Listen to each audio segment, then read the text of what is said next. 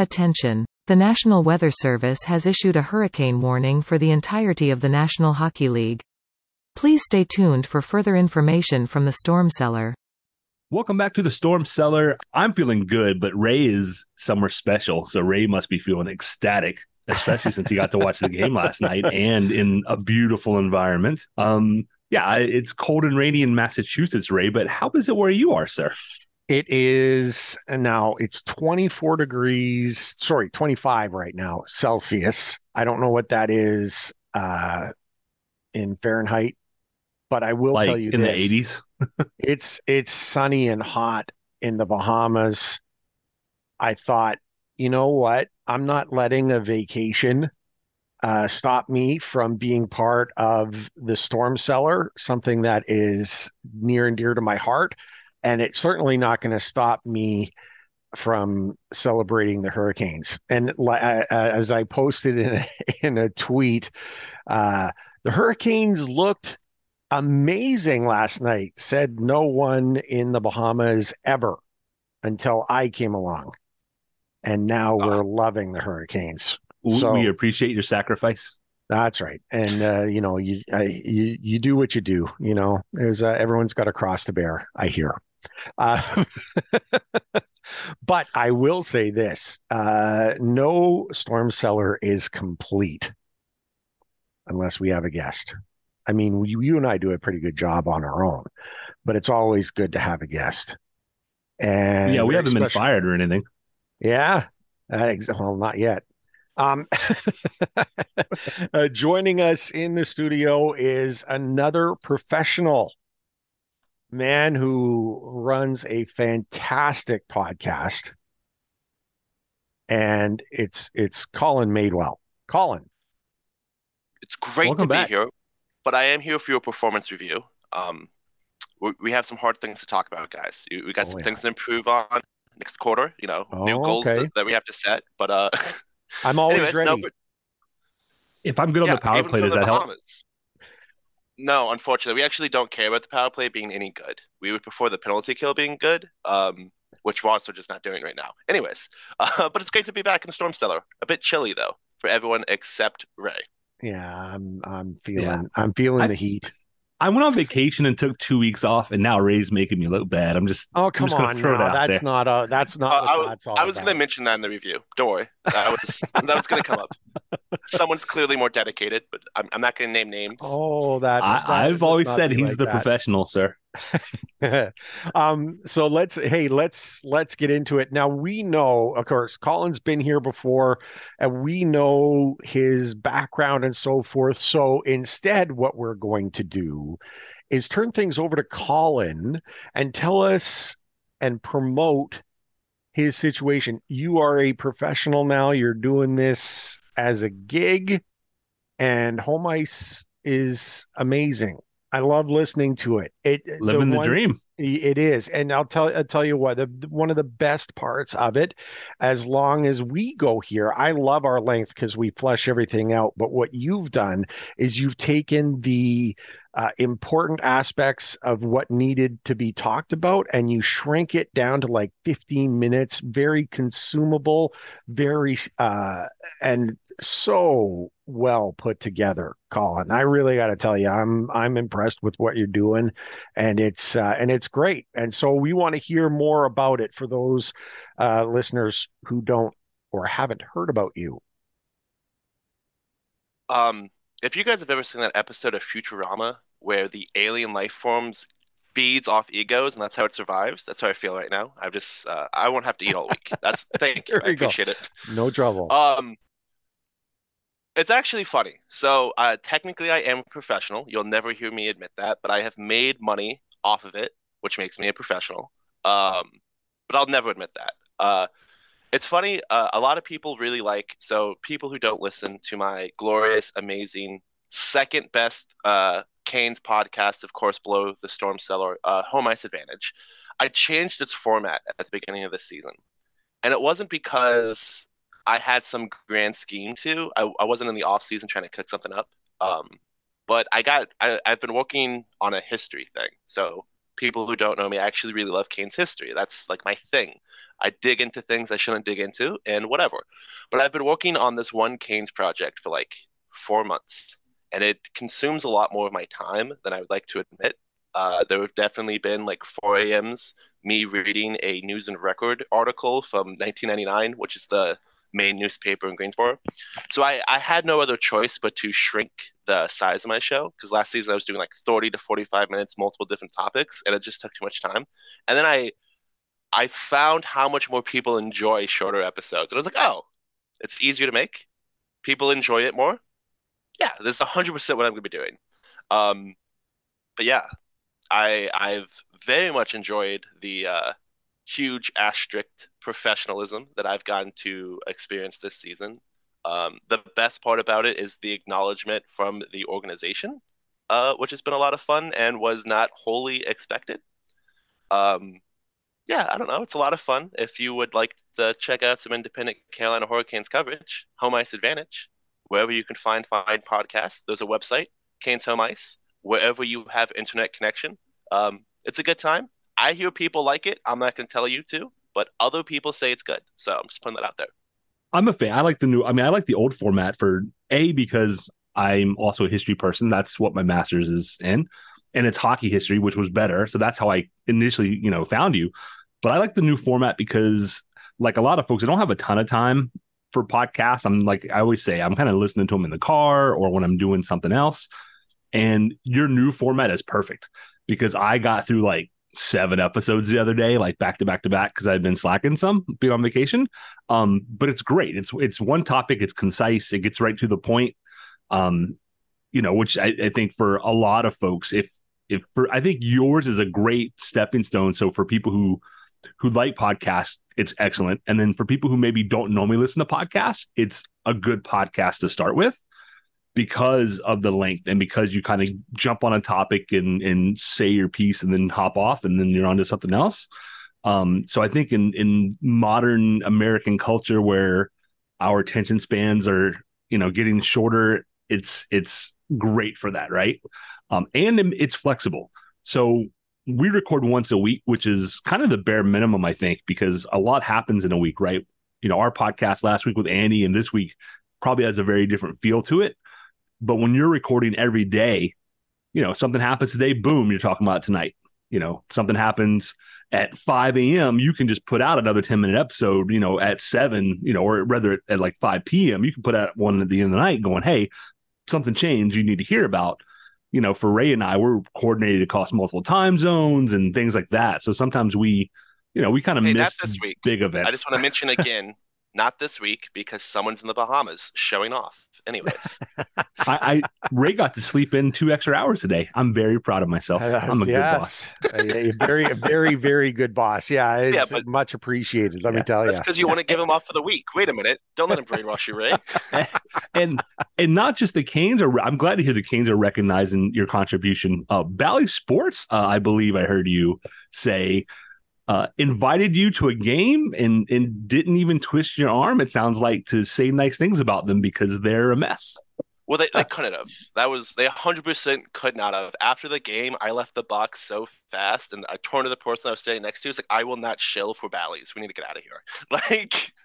But yeah, they did, and it was a very weird experience. I'm not going to get into the whole thing here, but there's an episode of my podcast called Bally's is Circling the Drain because the brand is dying. It's sad, but whatever. But yeah, they invited me to a box experience. I'm not going to give up a luxury experience. I don't know about you guys, but if someone offers me free and luxury, Never. I'm there. I'm 100% clean bathrooms, there. Free food? Nah, it's good. I never said anything about clean bathrooms. You're expecting too much inside of PNC Arena. But it was a good experience. I don't think I'll ever sit in a box again just because as someone who's been to many, many of hockey games, as you guys have, there's something about being in the crowd and being with the people and the energy you feel. All of that's gone in a segregated box. And I didn't enjoy that part, but I enjoyed the free food. So. Oh yeah. So now I have not, oddly enough, I have not been in a box seat for a hockey game. I had that experience like that in a lacrosse game in Calgary.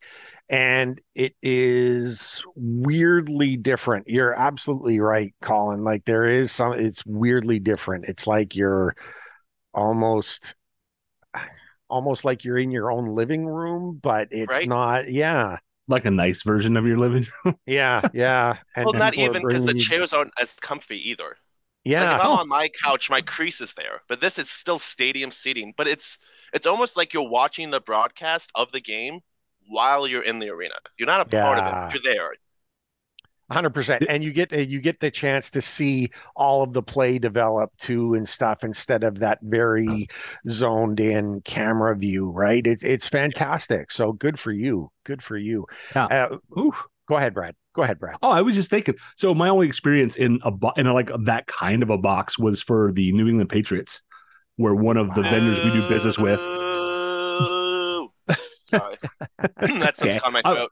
I'm not a fan, but much like you, hey, Brad, we have two, box seats in the 50-yard line, Oh, through EMC. Okay, you know what? There's Yeah. there's a buffet in the suite. There's a beer and wine fridge in the suite. There are bathrooms in the suite.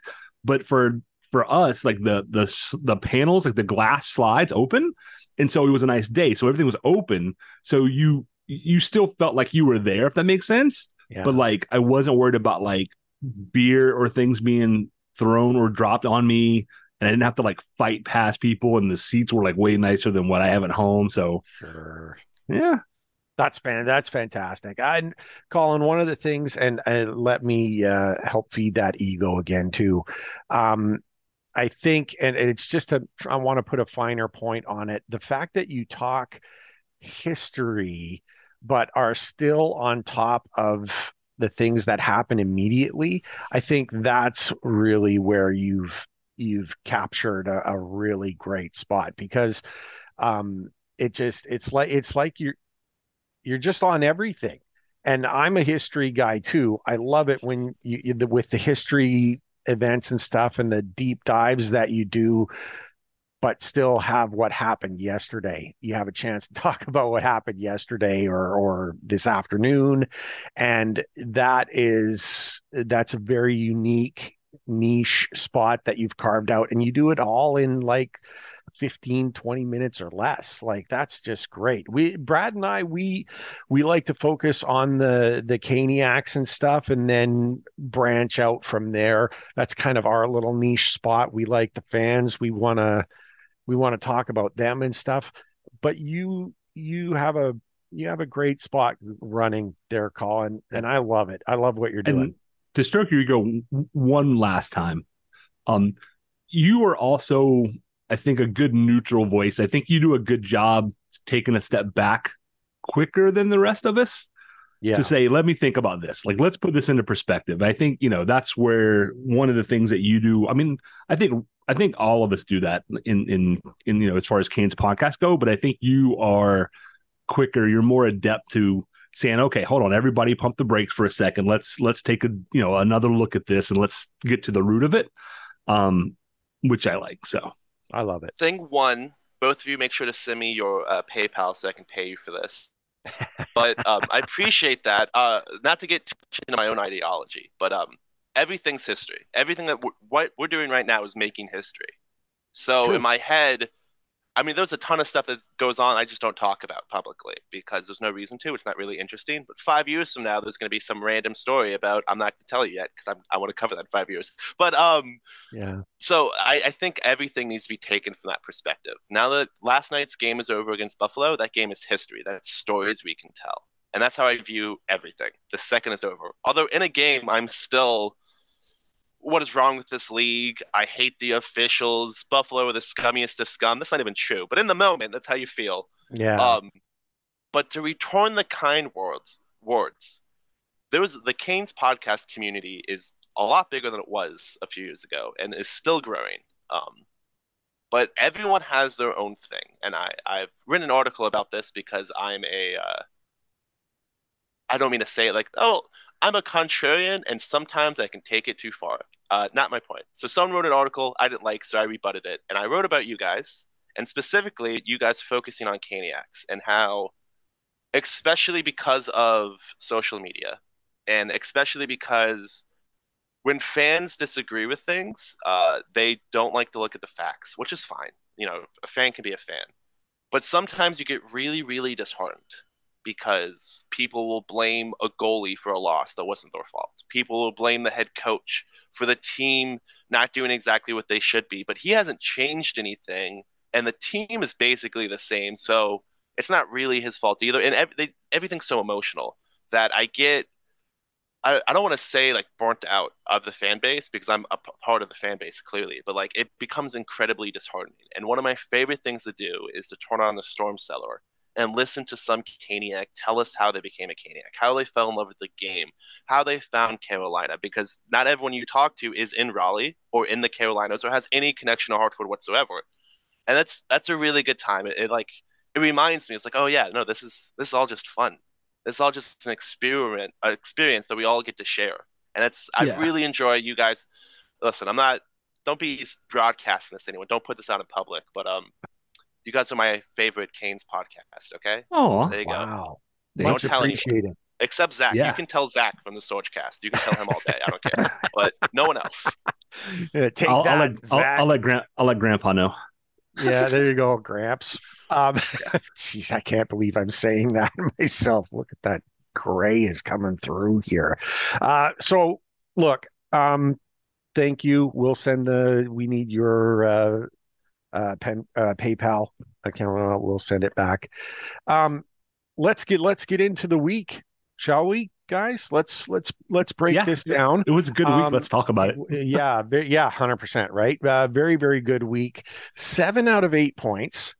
And now the boys head to to the West Coast, to Canada, to my neck of the woods, just when I'm not there. I don't know. I'm not going to blame my wife for her time selection of this, but she's Smart. responsible. Yeah, it's a good idea. As married men, we can agree. Don't do that. Yeah, no, that's right. But 7 of 8 points this week going into the trip, and it's exactly what we needed. Although there were some issues in the middle as well. Brad, what was your take overall on the whole week, and then maybe we can break down into the Sure. minutia of it. I believe we said last week you had to get 4 points out of 8. You wanted to get 6 out of 8. You're probably going to drop one because that's just numerically what's going to probably happen.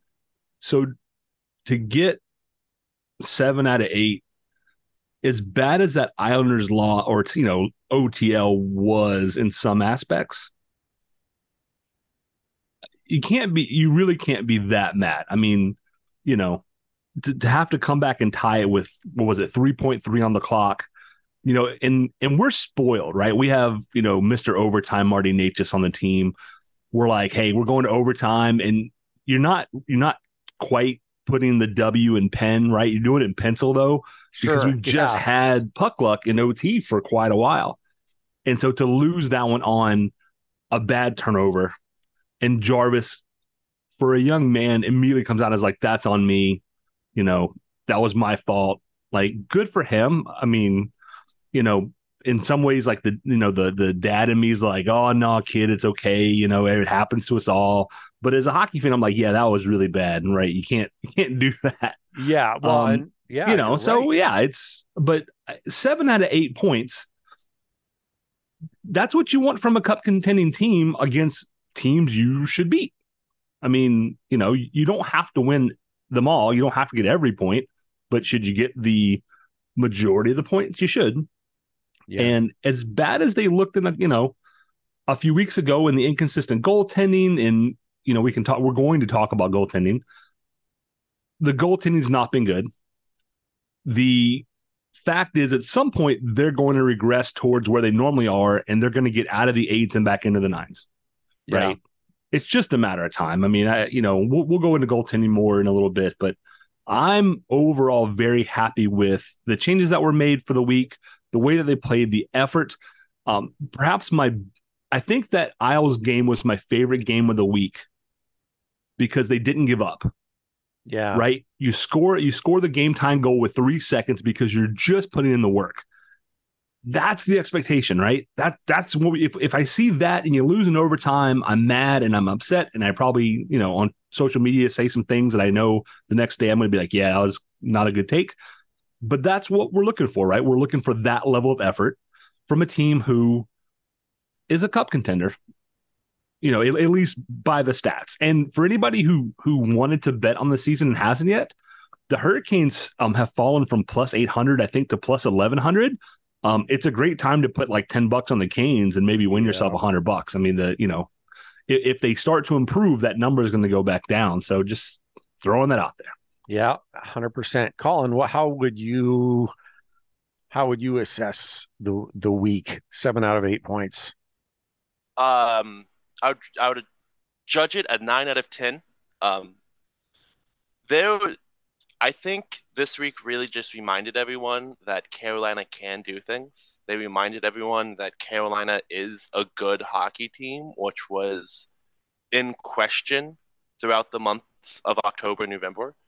If anything, the team just showed that they can still be consistent, which was to be blunt, was a worry. We weren't sure that they could.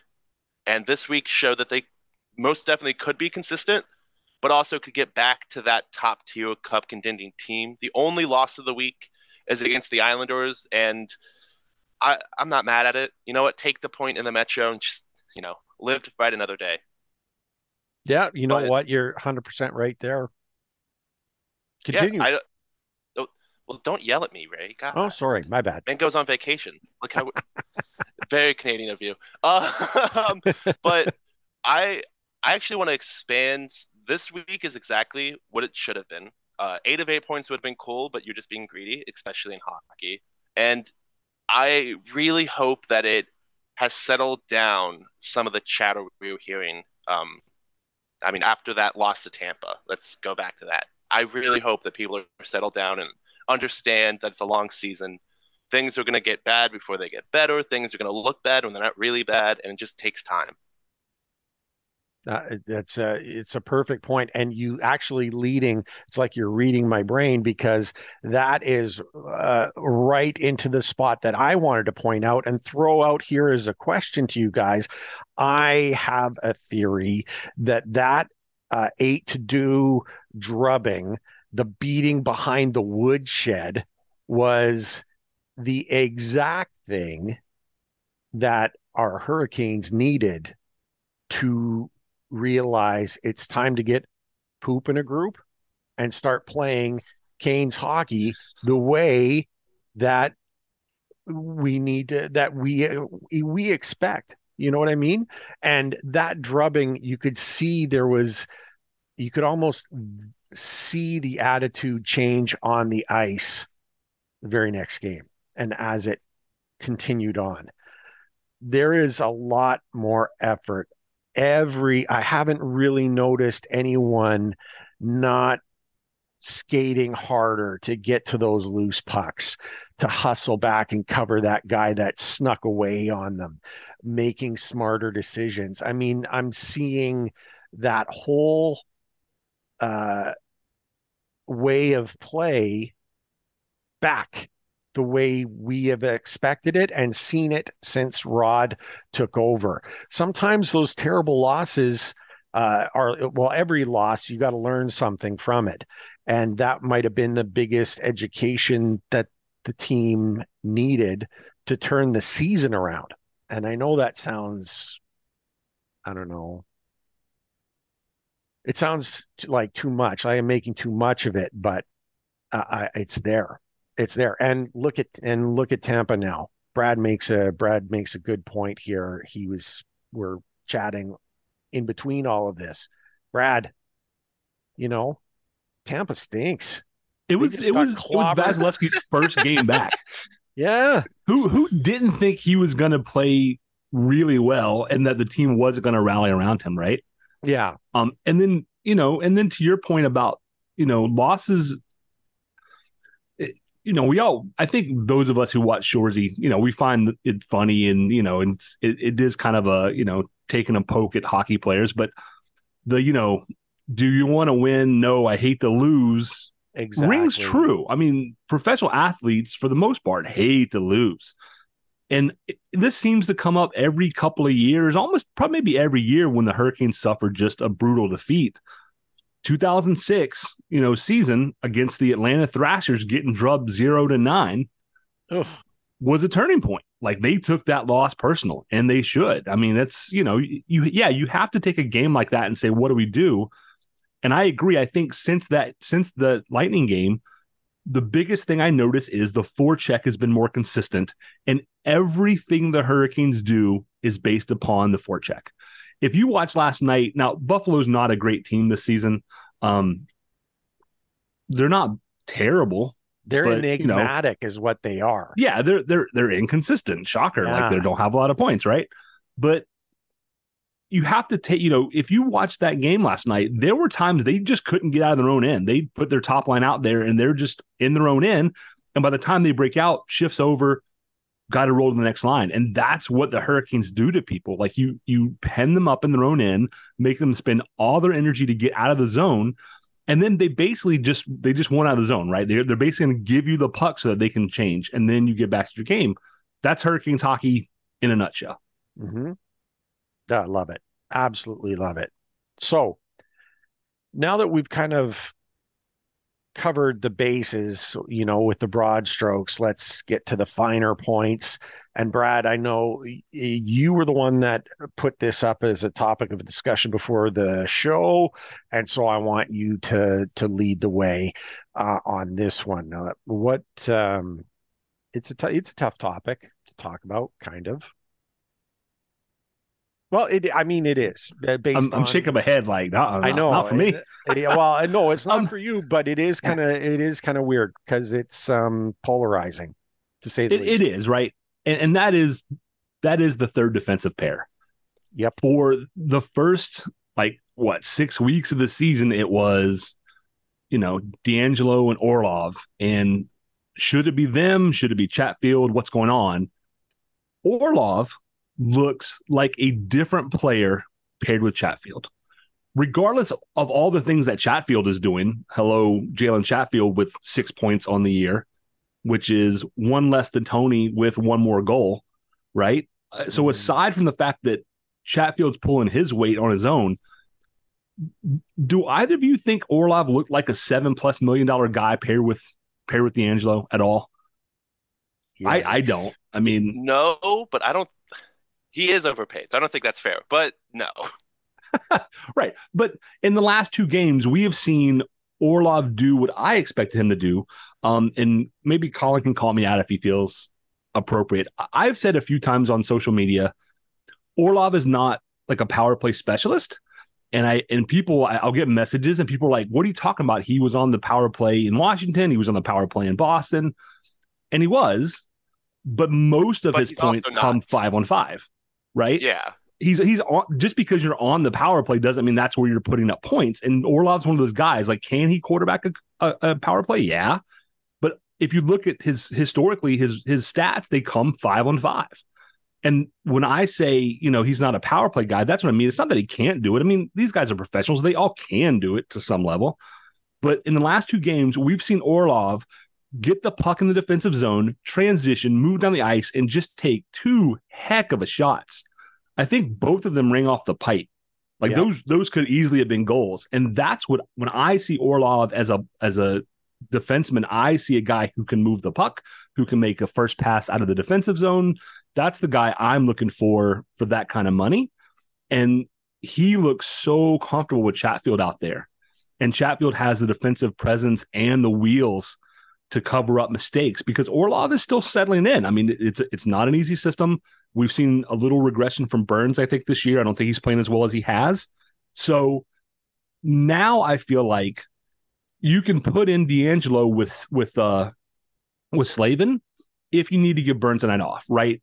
If we get to a point here, like we have Wednesday, Thursday, Oilers, Flames. So maybe if Burns plays Wednesday, maybe put in DeAngelo with Slavin on against Calgary on Thursday, give Burnsy the night off, let him rest up a little bit, and then you keep going, because we have I think we have 2 back-to-backs this month, three back-to-backs this month.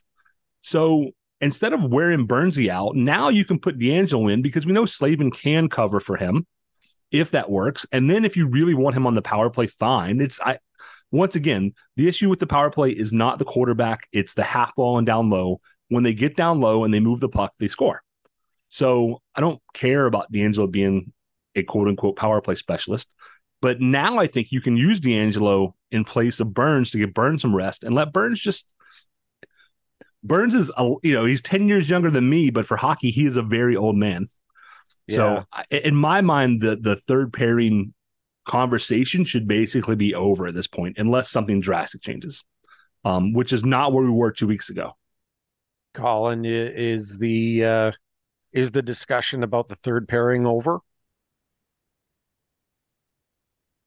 Not only is the discussion about the third pairing over, and I think that's been made clear by Tony's time in the press box at this point, but Tony's done in Carolina, excluding an injury or whatever. And I don't say that to be flippant, and I don't say that because I personally don't like the guy or whatever. I say that because he's on the trading block. We know this to be true. We know that Carolina is shopping him around. So why are we all pretending that that's not happening? That's the weirdest part of this whole thing to me, is that we know that D'Angelo's on the block. We know it to be true. It was confirmed by Elliot Friedman. Why are we pretending? I missed that, so I wasn't pretending. I just didn't know. Oh, okay. Well, hey, Tony's been on the block for like 3 weeks. Breaking news. Not even. This is. Oh my God! Like Corey Perry was talking about this news in the locker room. That's how old it is. Oh my. That was a reference to make. I apologize. It's still old. But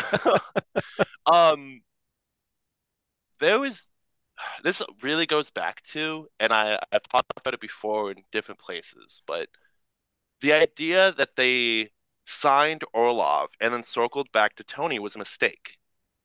It just was. If they had signed Tony and then didn't get Orlov and they kept $6 million in the system to play with on the salary cap, cool, whatever. If things didn't work out, we could talk about it then. We'll never know what would have happened. But the idea that they went out, paid a premium for Orlov's services, and then circled back to Tony was malpractice. And, I think Don Riddell and the front office do a good job. They've done great things in a turnaround in Raleigh. But that was malpractice on their part. And I don't agree with Tony on everything, but I'll say this, the way he interacts with fans and kids at practices and around games, bar none. He's a class act to fans. I'll give him that. But his time in Raleigh is over. It wasn't working out. I'm sorry. You can say that, oh my God, the power play was so good with him on it, but it really wasn't. I mean, it was fine. Like, it was NHL average, but we're NHL average without him. So what's the point? Yeah. And you didn't pay Orlov $7 million to struggle for 2 seasons. You're not letting Jalen Chatfield walk because you need his defensive talent, which Tony doesn't have. Tony has never had defensive, credentials. I'm just going to say it. He's never had defensive credentials, and it looks like he's taken a step back after his year in Philly. He's a liability, and that's not a personal attack. It's not because of his political beliefs or any of that. I realize that certain people would hear this and instantly jump on that. It has nothing to do with that. He is not worth putting on the ice and just being Orlov and Chatfield, who by the numbers are a better pairing, and they need the time to work together and get chemistry. Tony's done here. Yeah. I think it's interesting if there was a game where Rod felt comfortable enough to put D'Angelo in place of Burns if he needed that rest night. I don't think that would be a terrible idea. But you're not paying a guy 1.4 a year to sit in the press box in case Burnsy wants a night off. So and this is how you know that it's over for Tony. And I don't mean this in a disrespectful way. As a person, he's a good guy. No one wants Tony. He's been on the trading block for a while. There has been no rumors. There's been no teams connected to him. No one wants Tony. We're not going to buy him out because what's the point? You might as well just let it ride for the season. But it really looks like it's over for him. And, you hate to see that for any guy who's dedicated his life to it. But it is what it is. Yeah, you have a good point. And for me, the whole third pairing situation started and ended with my one single question. Why did we sign him? Why did we sign him at all? There was no need. There was no need for it. We were already deep defensively, and you're right. Uh, we how long has Brad said it? Like since forever. Brad calls him TA because he has no D. That's that is just Trademark the copyright. Yeah, indeed. Absolutely. And and again, this has nothing to do with his personal belief system or whatever. And I said it last week, I could give a rat's hiney about it. I don't care. None of that matters. He is just a defensive liability through and through. And we have to have everyone on point. Hurricanes hockey comes from the defense forward. That's really what this all comes down to. The amount of times that the team uh, pinches and causes more havoc, causes chaos in the offensive zone because of that extra player who's there that keeps the forecheck going. That's what it's all about. But you got to be able to take care of your own end to do it. And he is incapable of doing it. I don't know how much work he would need, but it's an end. Like, go ahead, Brad, because Yeah, I, I mean, he was making what, 5 million with the Flyers last year, getting benched. I mean, yeah, that's no, it's Tortorella, so you have to kind of, there's that aspect, right? But I have a question for the two of you. You bring in Orlov, right? $7 million. He is starting to turn the corner. I think he's going to be fine if he keeps improving.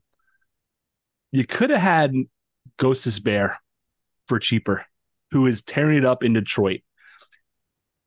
Would you have paid Ghost over Orlov?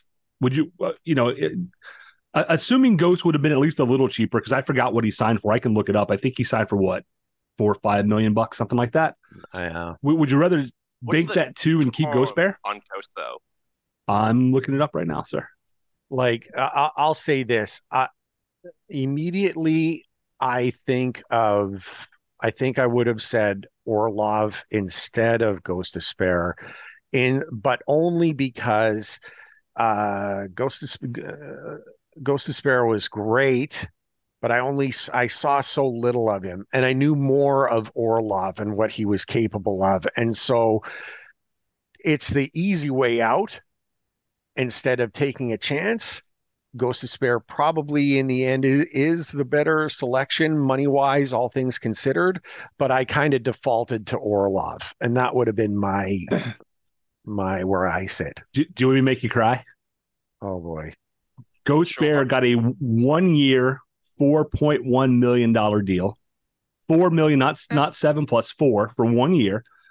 He has 18 points.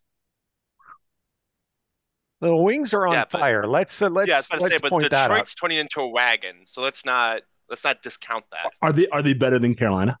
No, No, but I think that's more because our institutional memory within the team right now. If Detroit had been the past 5 years, oh yeah, I'd be worried. I would be worried of a repeat of 2002, but I'm not. Honestly, I don't know. I didn't see much like Ray was saying. I didn't see as much with Ghost when he was here. I would be interested to see what could have happened if he had the full season. And I actually want to circle back to a what Brad was saying about how it looks like Orlov is finally settling in. He's getting used to the system, and he's turning a corner. He's doing all that because he was given consistent time with one line mate and able to build chemistry. That was part of the problem with them switching out Chatfield and Orlov and D'Angelo and Orlov and whoever. Did you expect someone to understand the system and get to their game when their line mates changing every game, every shift, even like it, whatever.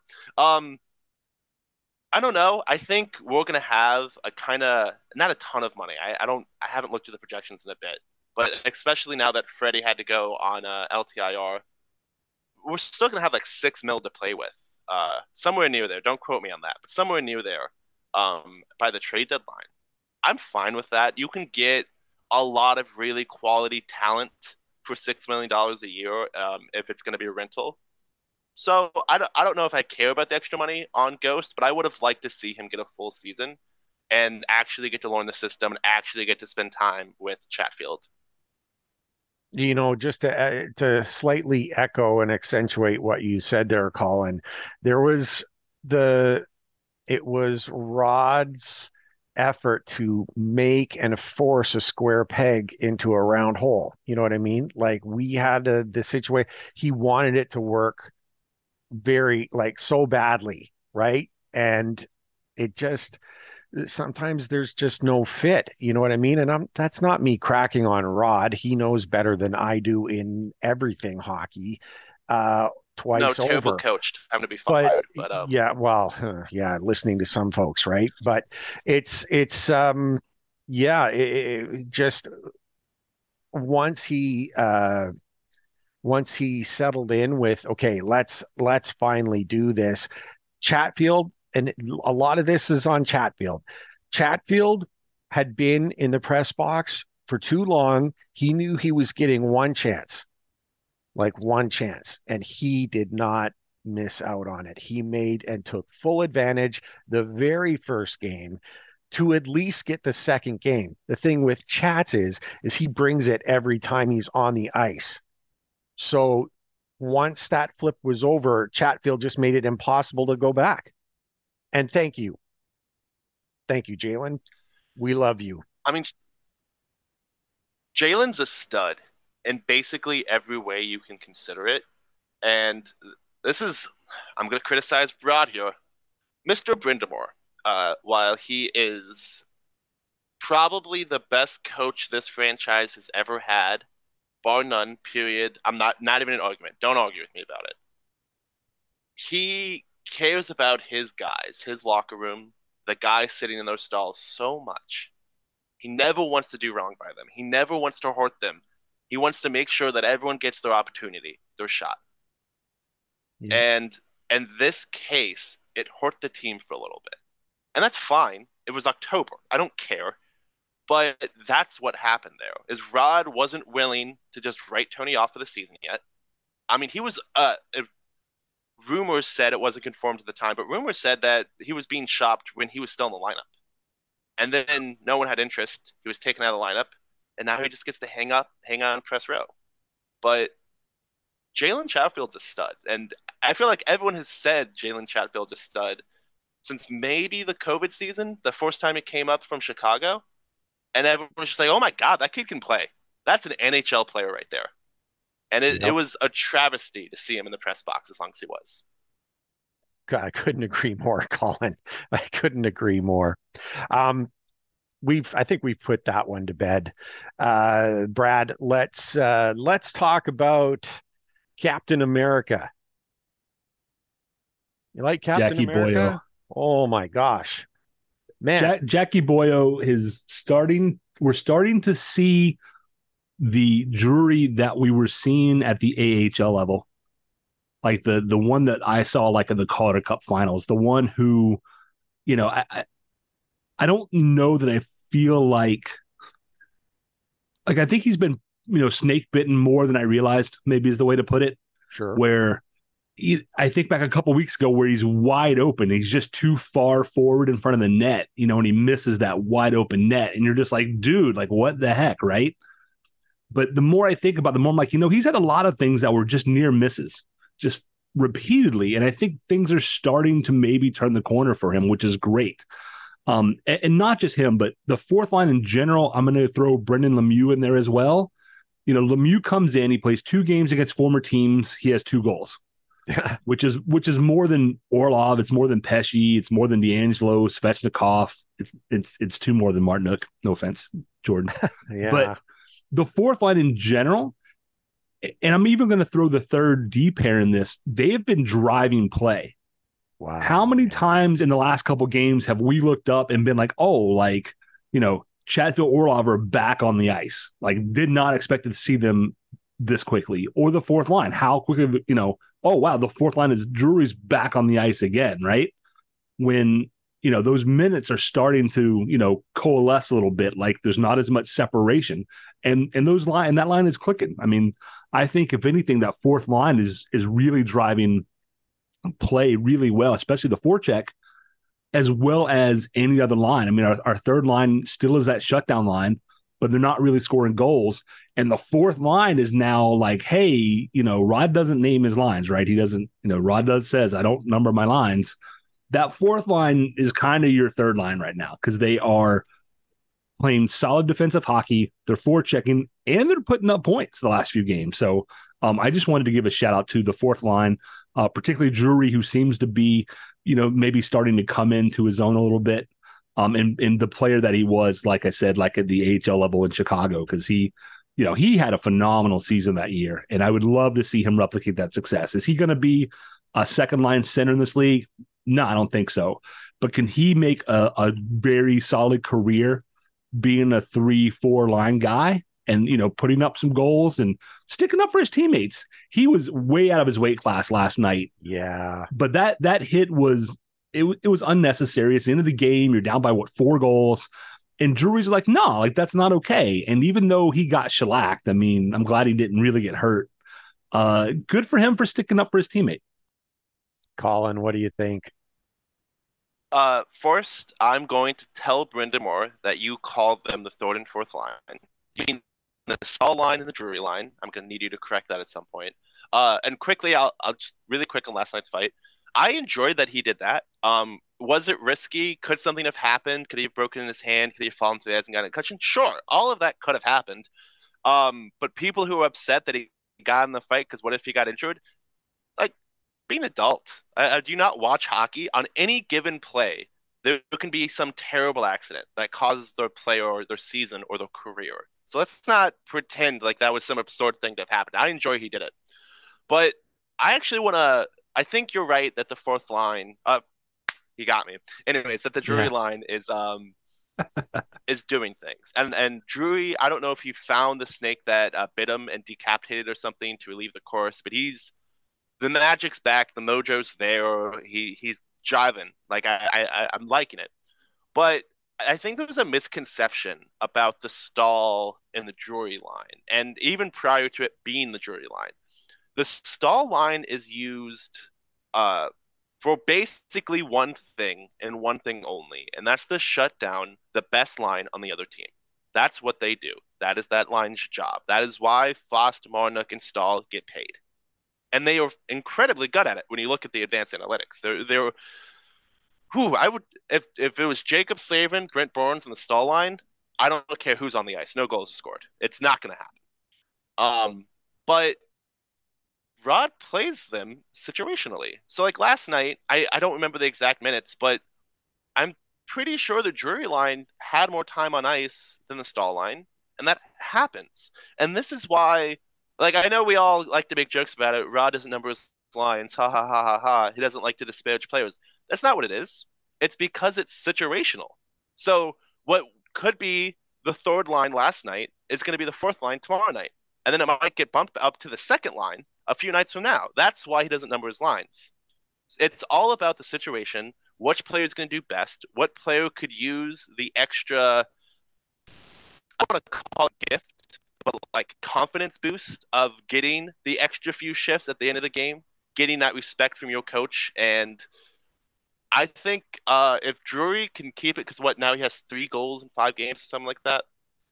If Drury can keep this going, no, he won't be a second line center, but he will forever cement himself as an NHL player and never have to worry about going down to the American again. Not that there's a problem with the American, but guys want to play in the National. Their dream was not to go win a Calder Cup; it was to win the Stanley Cup. I love it. I'll make this quick. I have two points to say about this. Number one, Nate just looks good with Nason and Drury.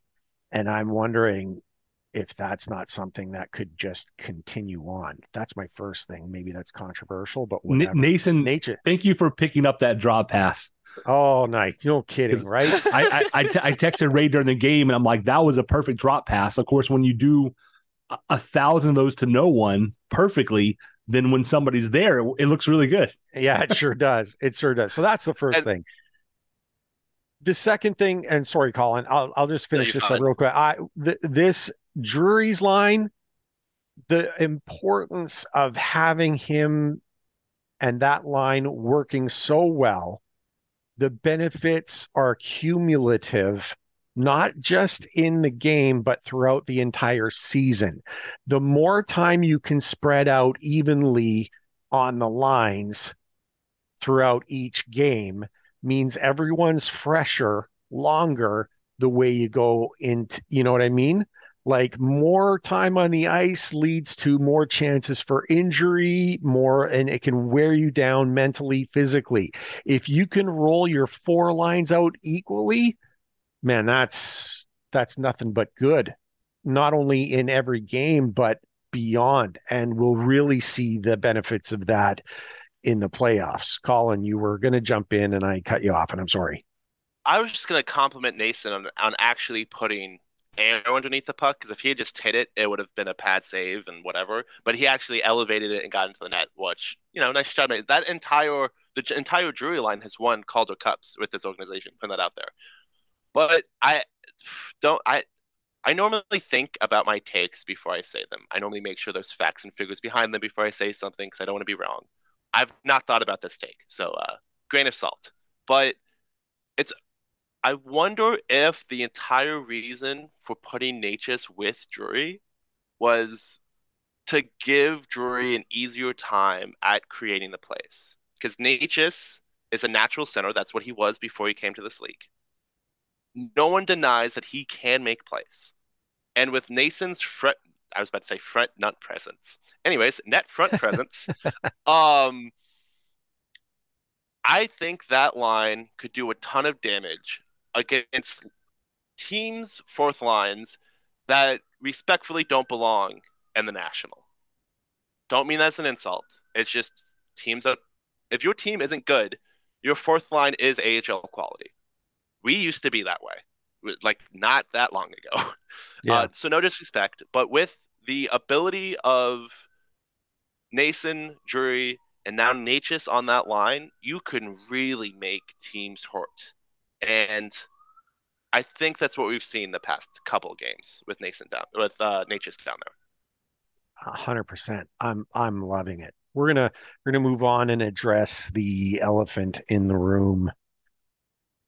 Despite the great things that are happening, there's one thing that lingers with the Hurricanes and has for quite some time. It's the goaltending situation.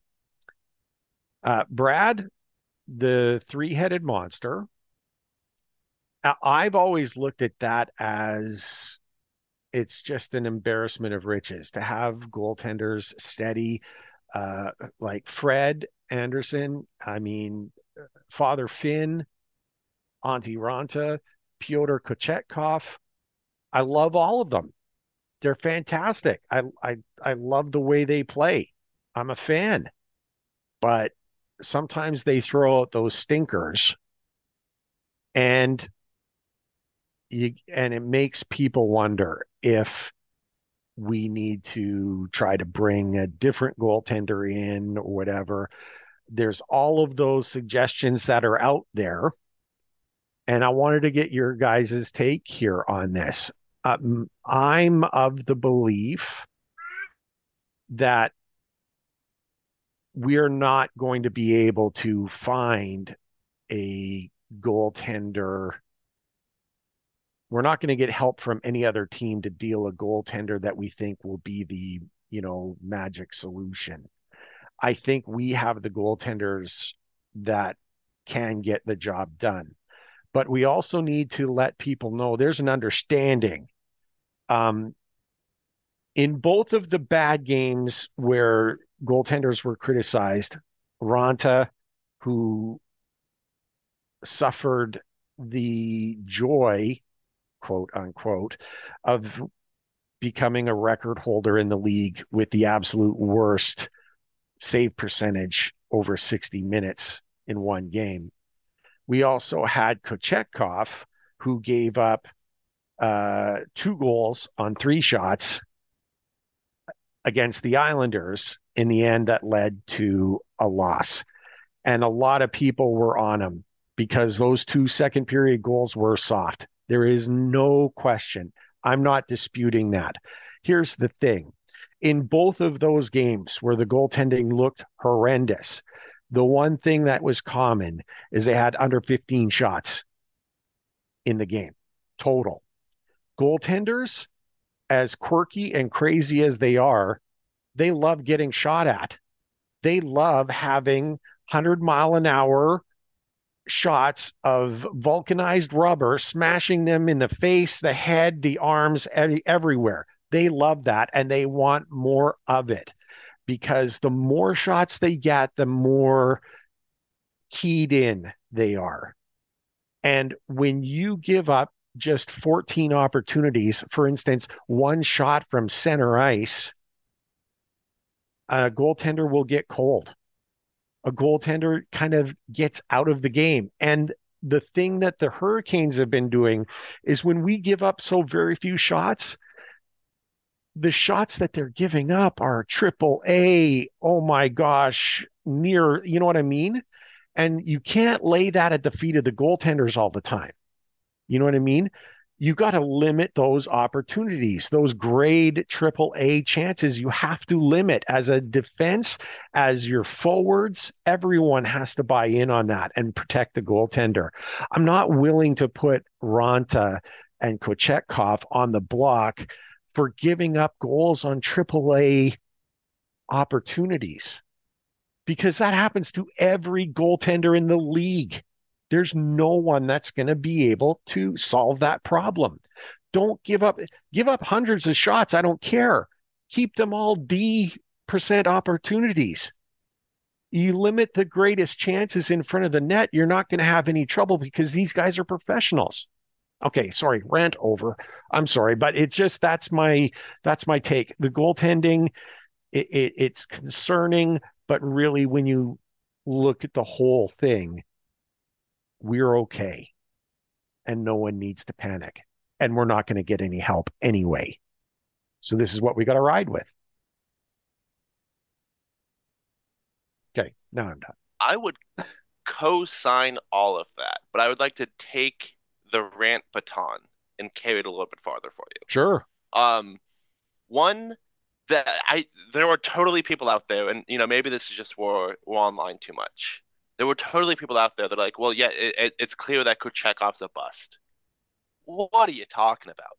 If that is your take, I'm done with your opinions. I'm not gonna say that you should stop talking, but you should definitely go look into research, see how goaltenders actually develop, see how stuff like this works, because it is insane to think that Kochekov should not be a member of this organization for a very long time.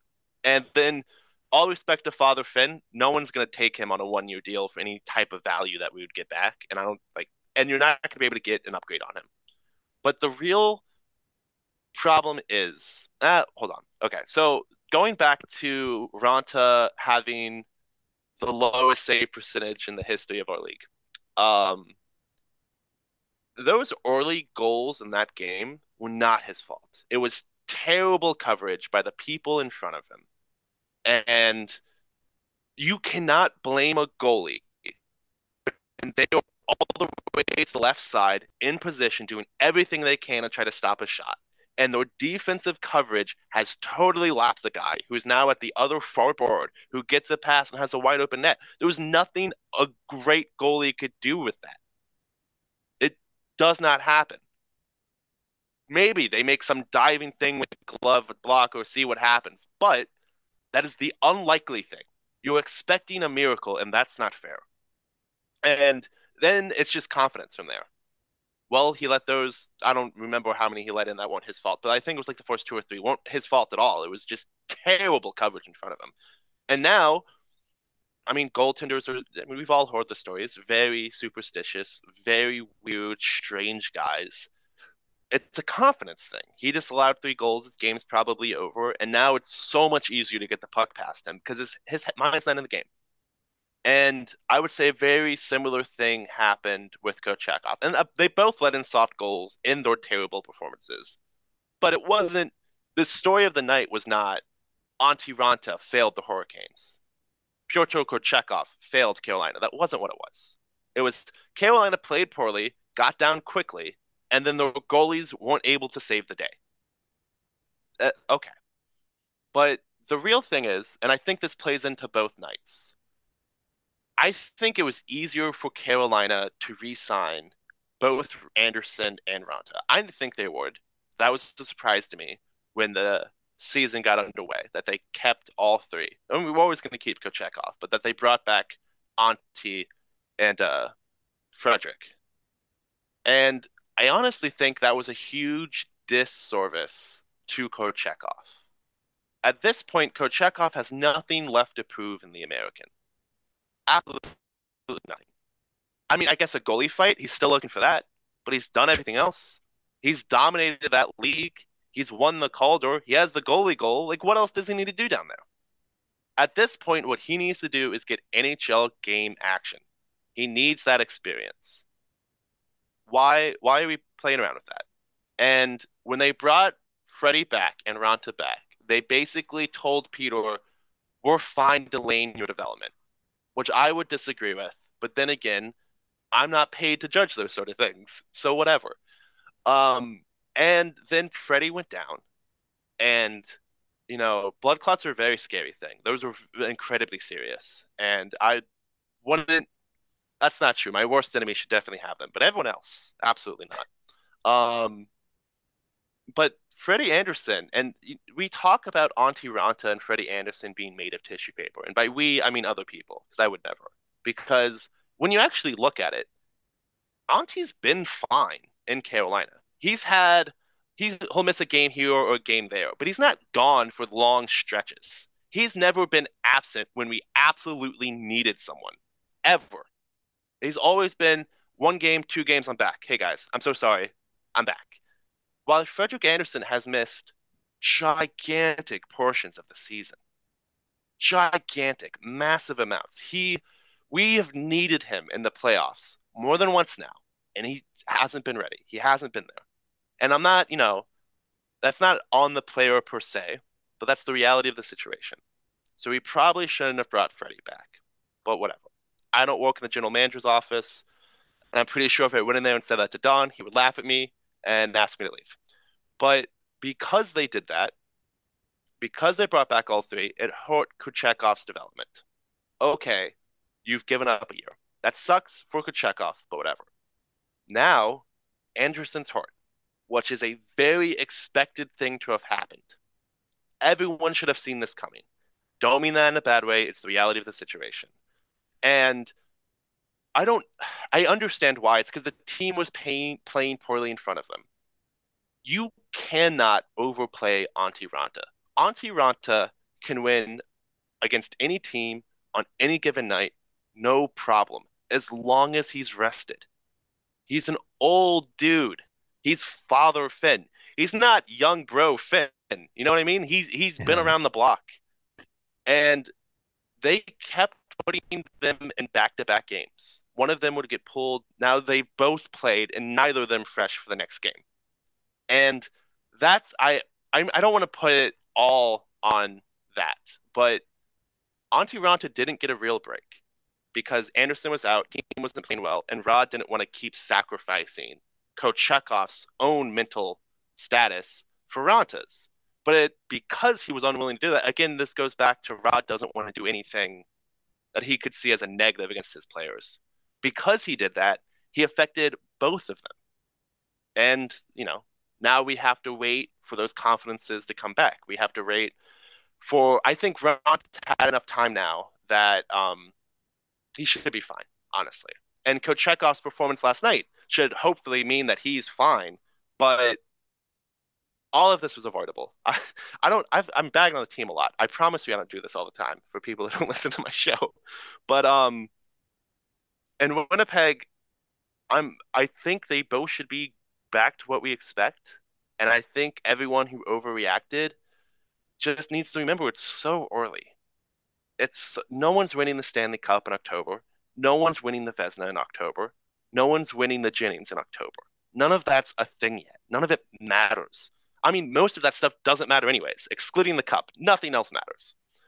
And as long as you can recover from this, which I 100% think they can, I think Coach Chekhov will get his confidence back because that's who he is. He's just a young kid who likes winning and he wants to play in the best league in the world, and he's here. And he's good enough to be our star goalie in a couple years. And Father Finn, again, on any given night, can shut out a team, any team in this league. I do not care who you name. He has proven he has that ability as long as he can get rested. And now he is. So I expect from Winnipeg forward, goaltending not to be the conversation at all. Brad? Yeah. Overall, I think I concur with everybody. It's this year, Ronta's got an .854 save percentage. Kochetkov, 881. Anderson at an 894. Historically, since they've been Canes, Ronta 904, Kochetkov 902, Anderson 914. So, we're not talking, a whole point degradation or anything. You know what I mean? I mean, is it as good? No, it's not as good. The goals against for Kochetkov is 283, which isn't great, but it's less than 3, and your offense should put up 3 goals a game. Ronta's at 347 because he got absolutely smoked a couple games. And I don't care. If you lose 8-2 or 10-2 or 3-2, it's still just a loss. So, to Collin's point, Antti Ranta, in his career with the Hurricanes, he has 61 starts and 40 wins. He wins 2/3 of the games. He has a 667 win percentage as your goalie. I've asked multiple times. I've asked on hockey boards that Ray and I are a part of. I've asked on Twitter, and I've gotten some okay responses to who do you bring in if goaltending is a problem. Who do you bring in? Because most of the better goaltenders are on contenders, and they're not going to let them go. And most of the people I would want are in the East, and they're certainly not going to give the Hurricanes a good goaltender for pretty much any reason, right? So then, there are some folks that are out there. Gibson's been thrown around. There's another one in Arizona, Blackwood from San Jose. Those guys are better on paper in front of not great teams. But if you look at them historically, they're not any better than Kochetkov and Ranta. And people like to talk about the regression to the mean is the new, I don't know, what buzzword I feel like around hockey the last year or two, especially folks who follow, accounts like Kane Stats Brand, that kind of thing.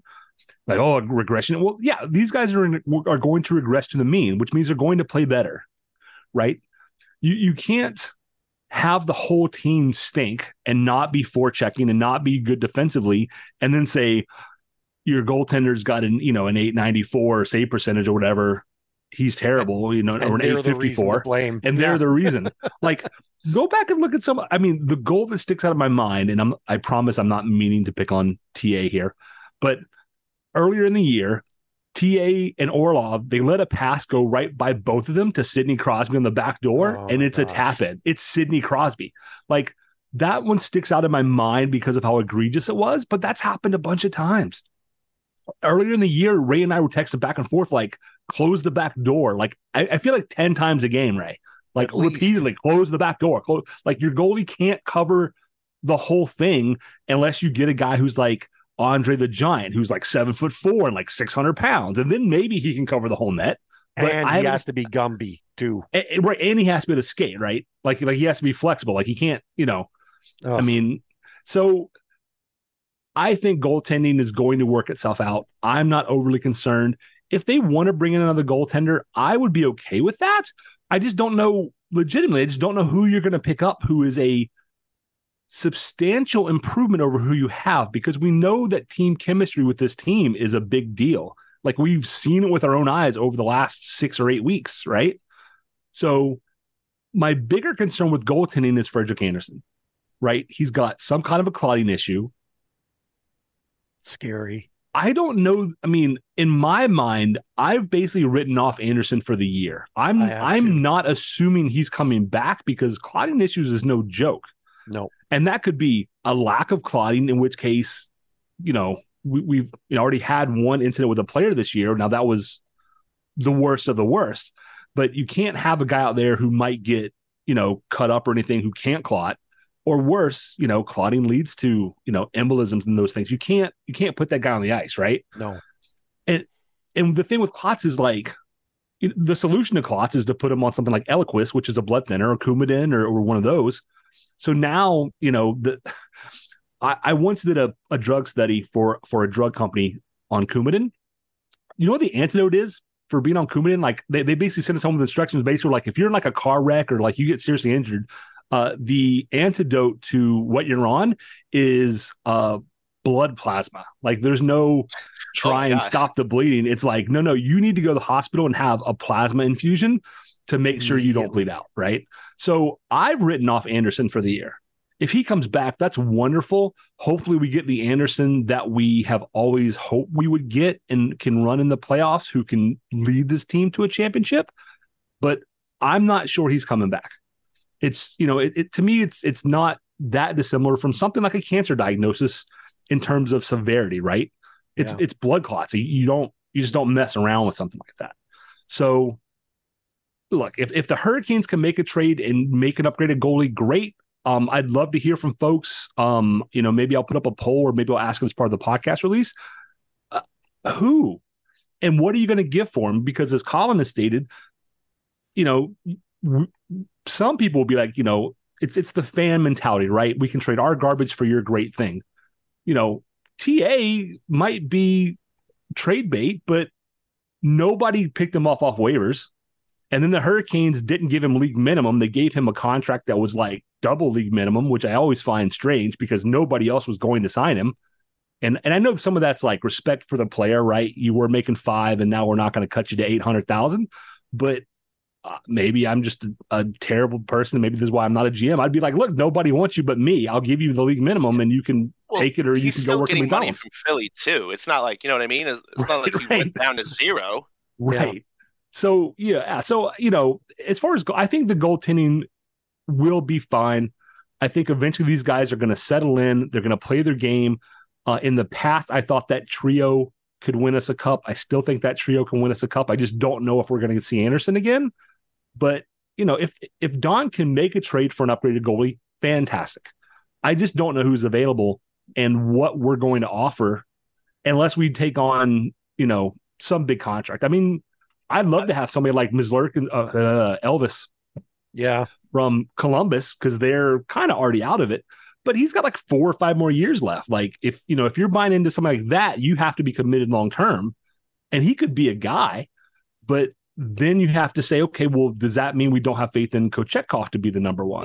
It's clear that they see Kochetkov as the next guy currently. Right, I think so too. So that means you're looking for a guy who's on a 1 or 2 year deal tops.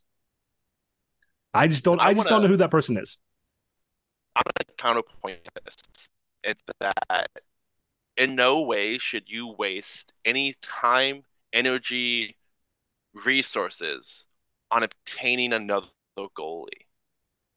Listen, I'm a goalie apologist because while it is the most important position on the ice, it's also the hardest position on the ice because if your team in front of you does not do your job goes from, well, this is like doable, I can win this game, to the hardest thing any human being has ever done in the history of ever.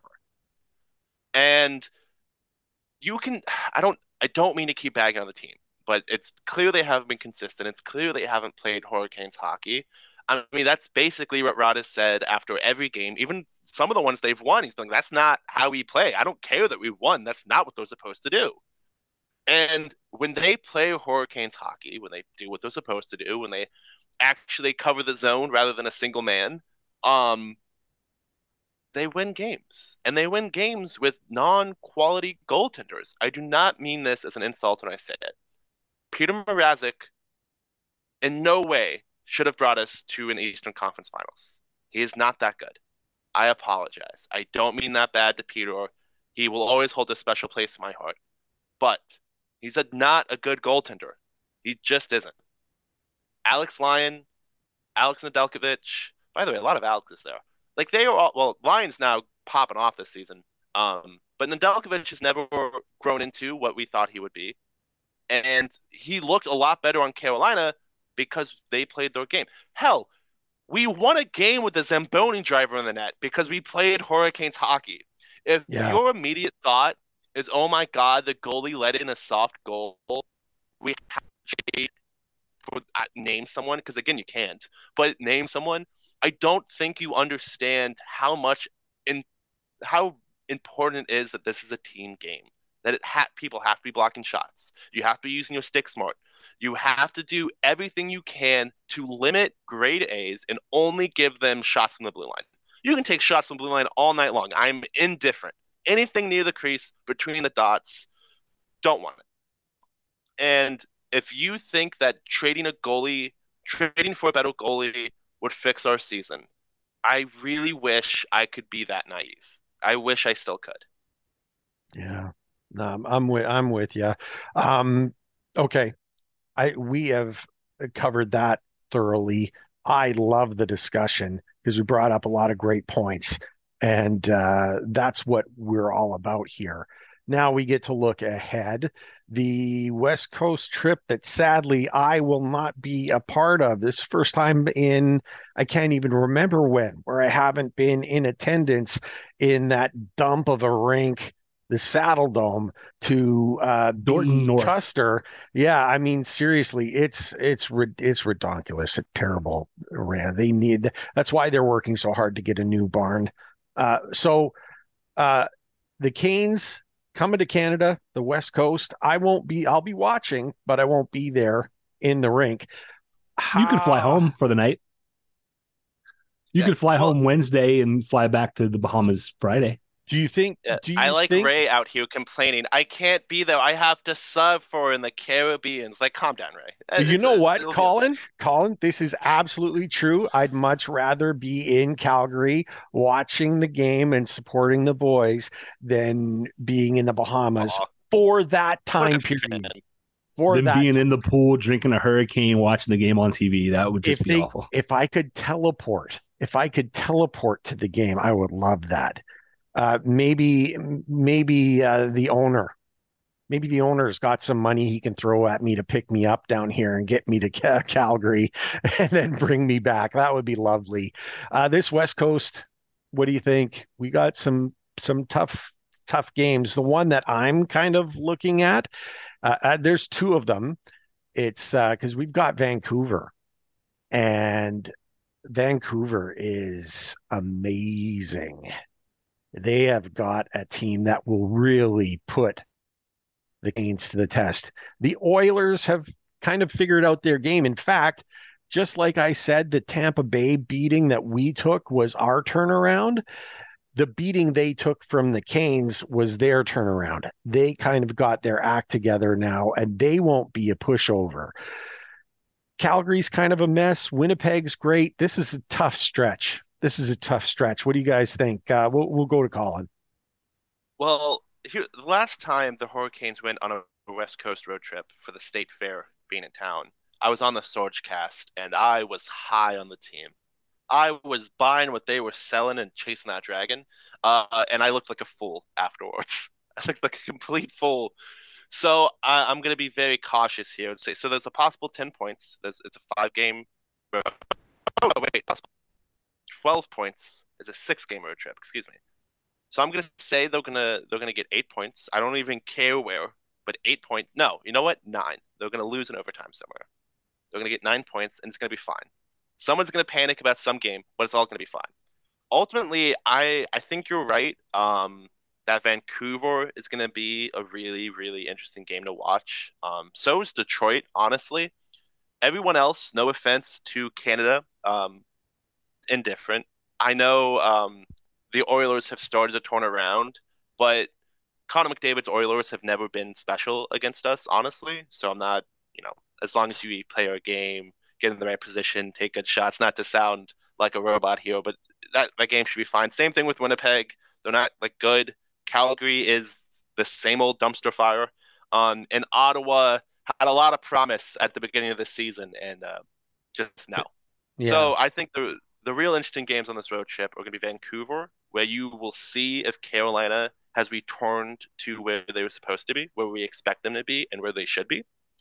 And then Detroit should be a fun one because, I mean, just Detroit and Vancouver have both just been like, okay, you guys want to play hockey this year. It's going to be a good time to watch both those games. Win Both of or those, loss, but hopefully win. yeah, both of those teams have announced their presence with authority. Like Yep. they are in, and wow, they look great and tough, and they're going to be fun games to watch. I mean, they are. Brad, what do you think? I mostly agree. I think Winnipeg's okay. I mean, they're currently in a playoff position. Vancouver is going to be a fun one just to get to watch in general, win or lose. Yeah, Detroit's playing pretty well. I also agree. The Oilers are playing better, but McDavid Kryptonite and Jacob Slavin, like that always seemed to be. Or now Jalen Chatfield absolutely took him and just stripped him last game, and took the puck and took the puck and got a shot on goal. I mean, Calgary and Ottawa, Svetch career or insane against Edmonton. Both point to game players or above. Absolutely. I'm going to go with Collin's original prediction. If you get 8 out of 12 points, I think you've been successful. If you get more than that, I think you go, like this is a team really headed in the right direction now. So I'm looking forward to it. I mean, you got the first 4 West Coast, then you got a 2-day break and come back, for those 2 on the East Coast. So I think they'll get 4 out of 6, 6 out of 8 maybe, or 5 out of 8, something like that on the West Coast, and then you'll come back and get a point or 2 between Ottawa and Detroit. And I think Vancouver and Detroit games are the games you really want to watch on this one. The most difficult points we'll get is out of Vancouver, and unless they've lost every other game on the trip, and I don't think they will, I am going to judge the strength of our squad based squarely on how they do against Vancouver. Vancouver with Demko in net, with Hughes and JT, and like those guys are just on fire. Everything they touch is going in the net. We're going to see a real, it'll be interesting to know who we put in net that night. And it's going to be even more interesting to see because they are playing a fast game. They are playing they're playing, do I dare say Hurricanes hockey? But they're on fire too. Like they're putting a lot of pucks in the net. So I'm going to be judging how the Canes are overall based on the performance in that particular game. Probably unfair, but look, I just want to see how they go against a serious contender. That's the way they're playing right now, like a real contender. Vancouver looks great. You guys, this is always so much fun. Honestly, when we have a guest like Collin in here, we've got some great discussion going on, and we bring in the fire every single time. Collin Madewell, thank you so much for joining us. Please do us a favor. Promote yourself right now. We're telling all of those who take time to listen to us to check you out if they haven't already. You're the man. Let's put yourself out there. First of all, Ray just bankrupted me because I don't have enough money to pay him for what he just said. It's gonna be a hard conversation with my husband. It is what it is. Appreciate it. Wherever you're listening to this podcast right now, open your phone, go to the app, search Home Ice Advantage, and subscribe. I promise you it's worth your time. A lot of people seem to like it. I don't know why, but whatever. That's a them choice.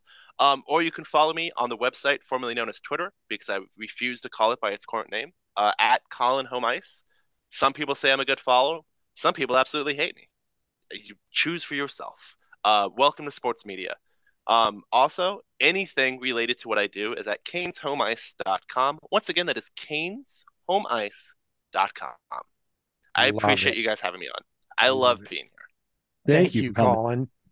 Brad, people need to subscribe, give us a rating, all of that stuff. You're the man, you know the details. Fire away. Yeah, that'd be super helpful. We had our best year this last year according to Spotify Wrapped. And even with as much as we grew on Spotify, 60% of our listeners listen to us on Apple Podcast. So thanks to everybody. Please subscribe. If you can give us a 5-star rating, that'd be wonderful. It helps, get us out there. It gets us back in the top 100 or so hockey podcasts in North America. You might get us back in the top 20 or so podcasts in Finland because we're big in Finland. I don't know why. Yes, we are. I think that's awesome. We're also one of the top couple of hockey podcasts in the United Arab Emirates. So I always forget who our listener is from the UAE, but we do have one. We've asked them to come on before. I'll have to figure out who it is, but somebody works out there. So that's always a fun one for me to pop up. And I'm like, oh, I was not expecting that. So you can find us, Stormcellar97 on Twitter, stormcellar97@gmail.com, facebook.com/stormcellar97. That's pretty much where the best places to get a hold of us are. So we appreciate everybody tuning in. I mean, this is a lot of fun for us, and we like to think that it is for y'all too. I'm at Judge Wapner 10. If you want to follow me, that's great. I don't really have a whole lot to say other than on game night, you're going to see a lot of posts from me.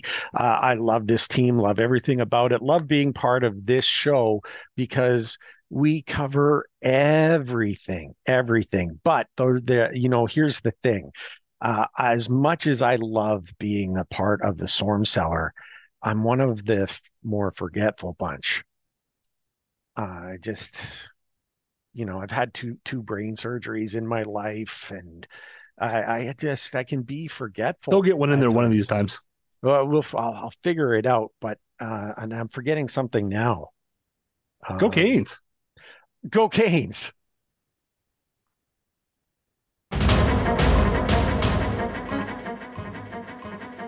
Thank you everyone for tuning in. Ray and I greatly appreciate your support in helping us produce an informative and fun podcast. As always, we'd like to say that we believe hockey is for everyone. Whether you're a Caniac or a bunch of jerks, doesn't matter, as we're just a couple of jerks anyway.